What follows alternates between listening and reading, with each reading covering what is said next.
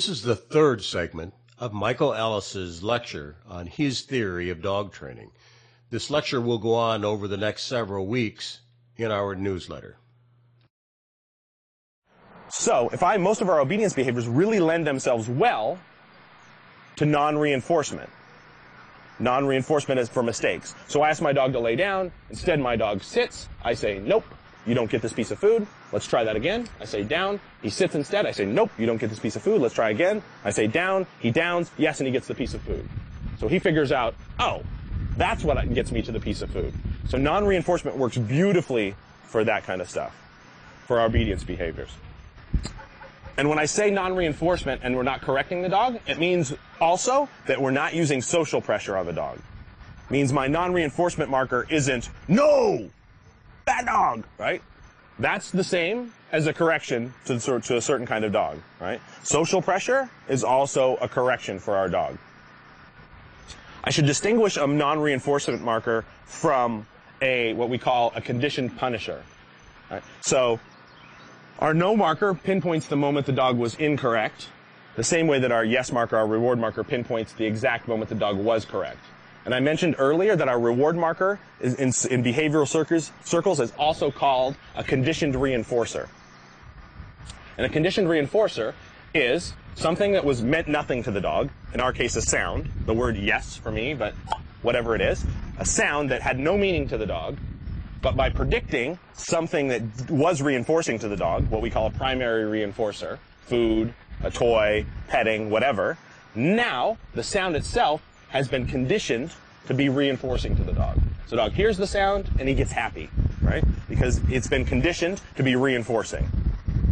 At the other end of the spectrum, we have what's called a conditioned punisher. So if I bring my dog out and I say no and give him a correction, or no and whack him on the head with a newspaper, right? If I do this 20 times in a row, when I say no, my dog is going to act as if I corrected them.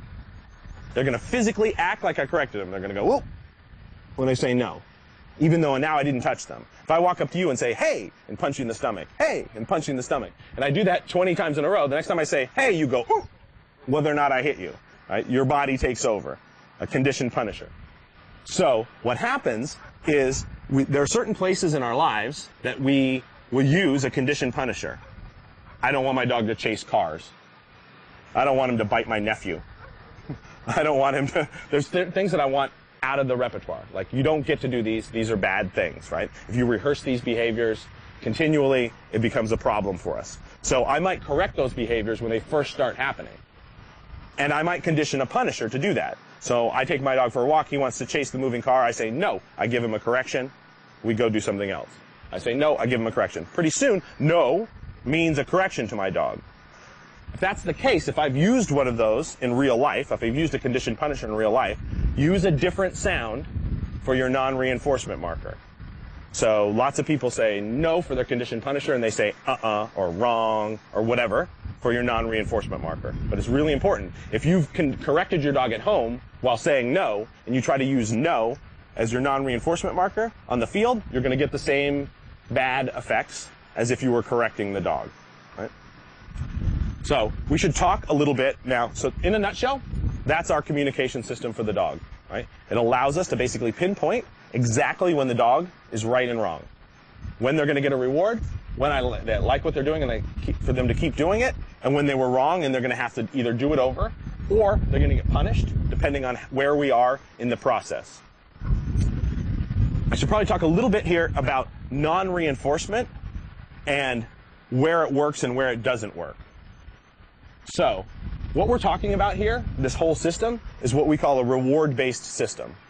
You'll hear people say motivational training. I don't like the term because dogs can be motivated by lots of things. They can be motivated to get something they want. They can be motivated to avoid something unpleasant. They're both forms of motivational training. What we really are doing is reward-based training. We're taking something the dog wants and showing them what they have to do to access that reward. So reward-based training. The constraints on reward-based training, the limits of reward-based training, are your dog's motivation. How motivated is my dog? That's what constrains this system. And there's a reason that working dog people are out there looking for that nutty dog. Somebody had told me when I got into dogs 30 years ago that I was going to want some of the maniac dogs that I've had in last years, I would have been like, you're crazy. Why would I want a dog like that? A dog wants to bite everything. He wants to chase everything, you know? I tried to give him a piece of food, he took the end of my finger off, right? Who wants that kind of dog? What you find, though, is that the more motivated the dog is, the better reward-based training works, the harder that dog will work to get to the reward, and the more distractions that dog will tune out to get to it. So the more motivated our dog, the better non-reinforcement works and the better reward-based training works. So we'll spend a lot of time this weekend talking about building motivation in our dog. How do we use food and toys to make more motivation? What's a productive way to play with your dog to build motivation? And there's a reason that we're constantly trying to make our dogs more motivated. Because if my dog doesn't want what I have, reward-based training and non-reinforcement doesn't work. If I'm training my dog with a ball and he doesn't really want the ball, and he makes a mistake and I say, no, you don't get your ball, he goes, so what? What's over there? He goes off and wanders off. So the dog has to be motivated for the objects.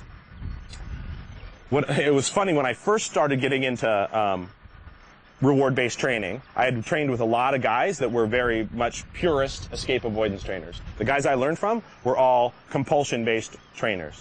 And some of them were very good at it, but that was sort of the mindset. And the first time I got what I would consider now a highly motivated dog, the guys I trained with told me, oh, you're going to have to get on that dog right now. You'll never get him under control unless you start getting on him now as a young dog. And I actually found the opposite to be true. He was so motivated for everything, for a ball, to bite, to play, everything, that non-reinforcement worked beautifully on him. If he made a mistake and I said, no, you don't get your ball, you want to try that again? He was like, please, please let me try it again, right? And he would get it right the next time. So I used a lot less pressure on that dog than I wound up using on a lot of the dogs that are a little less motivated. The tricky dogs for us are what I call the medium motivation dogs. So we get a super highly motivated dog, great. Non-reinforcement, reward-based training works beautifully. That dog really trying to figure out what he needs to do to get to that stuff. We have a dog with no motivation. Really easy as well. You just turn it into a pet. You don't train it for any of this stuff because it's square peg, round hole. No, he lays around the house, it's great. You let that one off the hook.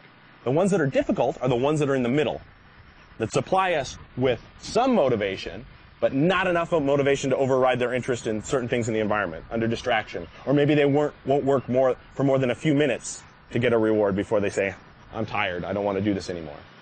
Those are the dogs that get the brunt of the compulsion in our training. Because if I don't have something that the dog wants more than some aspect of the environment, I have no choice but to correct the dog at that point.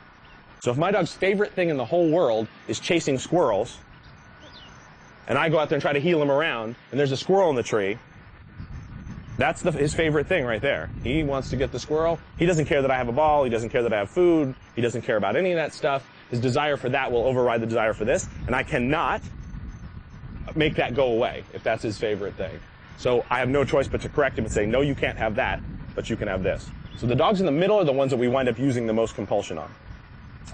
The other thing that non-reinforcement, like I mentioned briefly before, non-reinforcement works really well for what I call neutral behaviors, behaviors that really have no meaning to the dog unless we supply it.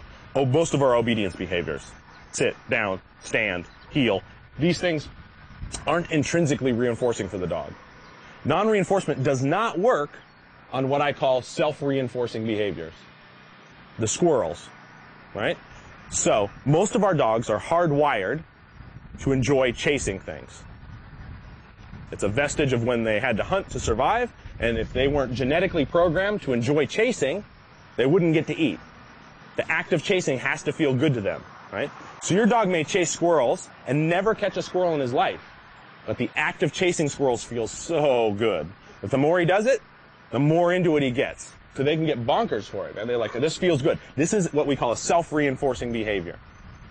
Non-reinforcement does not work on self-reinforcing behaviors. My dog goes to chase a squirrel, I can't say no. Let him chase the squirrel, come back, give him a piece of food. It'll never go away that way, because the behavior itself is reinforcing. So with self-reinforcing behaviors, the only way we're going to make them go out of the repertoire is by punishing them away, taking the self-reinforcing nature away from it. So that's one of the other places that we will use punishment in the beginning. If it's necessary, and I'll block the dog from being able to perform self-reinforcing behaviors so they don't get to continually rehearse those behaviors. We're going to end this part of the lecture here. Our next newsletters will be a continuation of this lecture from Michael Ellis. If you'd like to watch some of the free streaming videos that I have on my website, you can go to this web address now. I have a number of free streaming training videos and then a number of product videos also.